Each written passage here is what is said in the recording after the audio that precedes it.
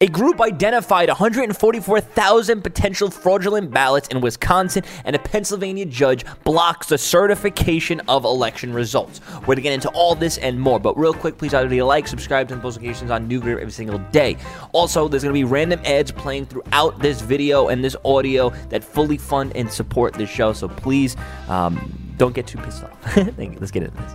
So a group files an emergency petition in Wisconsin after identifying 144,000 potential fraudulent ballots. Let's look up really quickly the voting in Wisconsin. We'll see the difference.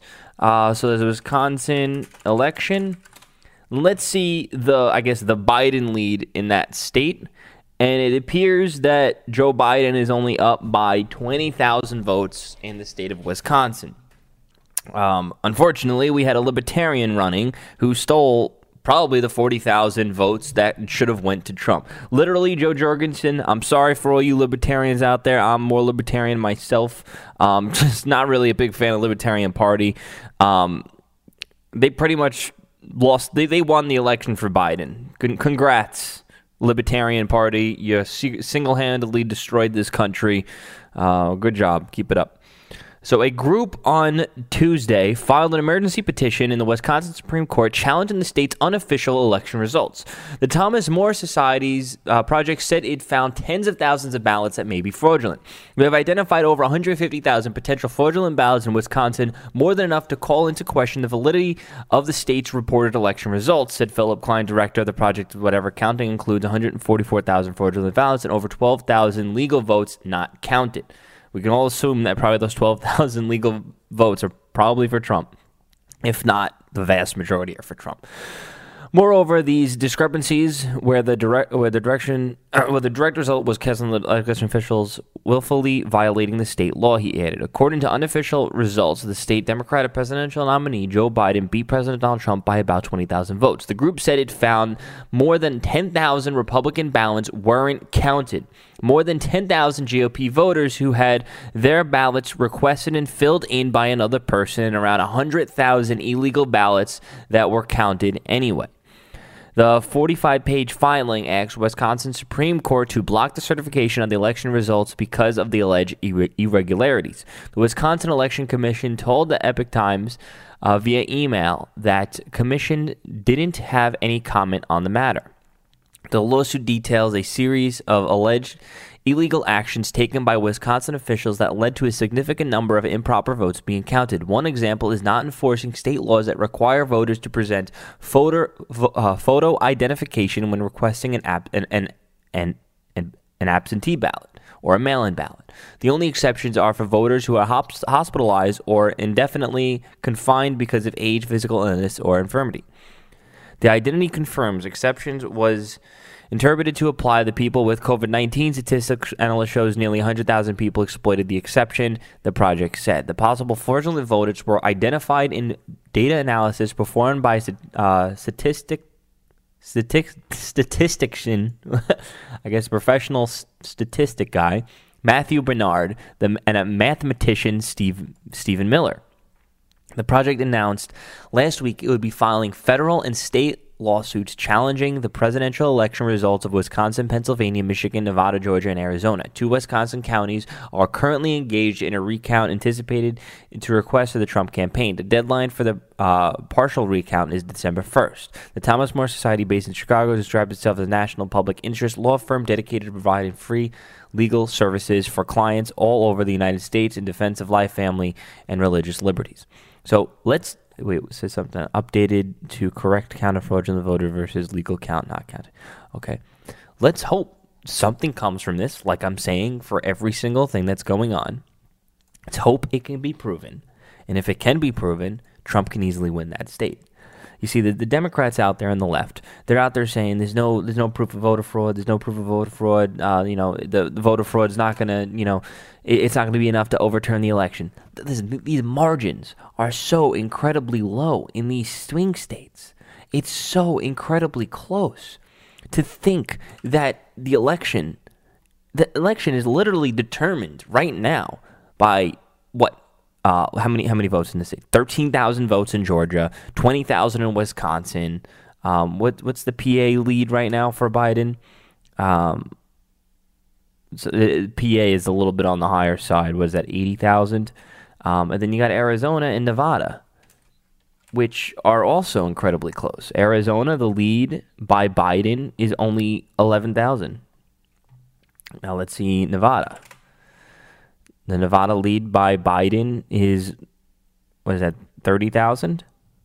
These, I mean, 30,000, actually, honestly, Nevada has a little bit of a bigger gap, and it's funny because the only places in Nevada that even voted blue was Las Vegas and Reno. The entire state is red. This is a crazy thing. I mean, a lot of people say that, most people live in the cities, that's where they should have their controlling power, but look at New York, for example. New York is pretty much all red except for the cities all over the place. Albany, New York City, Syracuse, Rochester, Buffalo. And even when you zoom in, my hometown, Staten Island, we're the only little red thing out of all of New York City. But it's said because the needs of people geographically change. The needs of people in their city are different than the needs of the people outside of the city. And it doesn't seem right. It doesn't seem like a good governance system to hold people in Philadelphia to the same standards as one of the random countries, to hold people in Manhattan to the same standards of Staten Island, which if you go to Staten Island, you'll be like, I'm not even in New York City right now. I'm in the suburbs. And a lot of these states, the laws of the state and of the city do not match the needs of the people who are voting in those areas. And it's kind of messed up because I'm just going to use Staten Island, for example. Staten Island, we're part of New York City. We're the forgotten borough. The city hates us. The state hates us because we're the last beacon of red light in all of the city. So they want to destroy us and squash us. But we have been trying to leave New York City for a long time because we do not want to pay the New York City tax. And also, guess what? We don't want to pay the New York State tax. It's all small business entrepreneurs in Staten Island. A lot of cops, a lot of firemen, a lot of union workers, a lot of working people. And we do not want to be held to the same standards as New York City.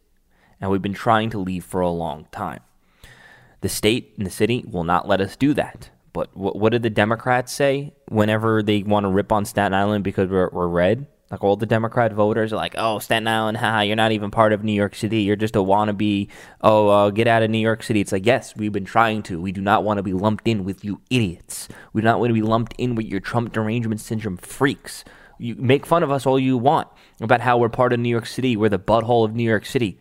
We do not want to be a part of New York City. Stop forcing us to stay here and then ripping on us for being a part of New York City. We want to break off. If we could, I think we can probably, we should become our own friggin' state for if we like. I mean, we do not want to be a part, we're on this little tiny island. We do not want to be bothered with New York City BS. We do not want to be bothered with New Jersey BS. We do not want to be bothered with the New York State BS. We want to be just left alone. Let us conduct our business. But you know why New York City won't do that? Because as soon as you remove Staten Island from New York City, already there's tons of people from Manhattan that live in Staten Island, but even more people would flood over to live in Staten Island because they wouldn't be restricted to the high New York City tax and all the BS that comes with New York City. Staten Island will become a booming town, like ridiculously booming, because everybody would be leaving New York City for greener pastures over in Staten Island. And the city and the state cannot have that because that exposes the fact that their socialism does not work, that people always flee socialism. We're seeing that happening right now in our country right now. Everybody is fleeing socialist states for Republican freedom states. California, everyone's leaving California and they're going to Texas. Everybody's leaving New York and they're going to Florida. And if you cannot see that, people are just sick of socialism. They do not want to deal with socialism. People want to be left alone. And if you're a Democrat that's trying to impose your will on everybody else, you're an evil, sick, twisted, borderline stupid individual. Leave us alone. That's all us Republicans want. We want to just be left the heck alone. Stop trying to take our guns. Stop trying to force our way of living. Stop trying to siphon money out of our pockets. Just leave us alone. That's all we want to do. So a judge in Pennsylvania blocks the certification of election results. This is very good news for the Trump campaign. So the Pennsylvania judge halts further vote certification steps. I guess we're on the second step. And also, Dominion is a system of 4 machines. Schaffer exposes that Pennsylvania never certified machines. So we're going to get into all those articles in 1 second. We're going to break it down and see what is exactly going on. A Pennsylvania judge issued an order preventing the state from taking additional steps to certify the election results until she holds a hearing on Friday morning. The ruling on Wednesday by the Commonwealth Court Judge Patricia McCall in Pittsburgh halts the process to extend that there remains any further action to perfect the certification of the results in the 2020 general election. Secretary of Commonwealth Kathy certified President Biden's 80,000 vote Pennsylvania victory yesterday, and Governor Tom Wolf appointed electors for the state. Buckvard and Wolf are both Democrats, obviously. The case before McCulley is separate from the federal lawsuit by President Donald Trump's campaign to seek and undo the Pennsylvania certification unless it tosses out tens of thousands of mail-in ballots the suit alleges are illegal. The state case was brought by Pennsylvania Republicans led by the U.S. Representative Mike Kelly, who sought to derail certification by arguing that the state's expansion of mail-in voting was illegal. McCulley, a Republican, set a hearing for 11:30 a.m. on Friday. Buckvard responded on Wednesday by appealing the judge's ruling to the Pennsylvania Supreme Court, saying that plaintiff had not offered any explanation, let alone a satisfactory one, and why the delay brings a challenge until more than a year after the state adopted the mail-in voting expansion. So I think currently right now, I believe the hearing is actually going on as the time I'm filming this. And let's see if we could see what's going on. Right Side Broadcasting, they always do. I think it might have just ended. Let's see. As far as the campaign is concerned, we have pending lawsuits here in Pennsylvania. That's going up to the Third Circuit. They've granted an expedited review. We also have pending litigation in... So that's the hearing right now.